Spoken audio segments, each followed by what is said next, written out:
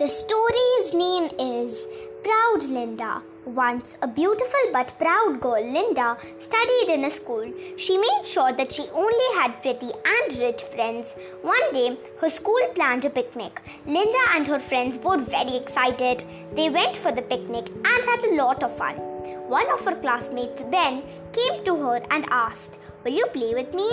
Linda looked at him and said scornfully, "I don't like to talk to ugly people like you." Ben felt very bad but did not say a word. After some time, he heard a loud shriek. He ran and saw that Linda had fallen into the lake and was drowning.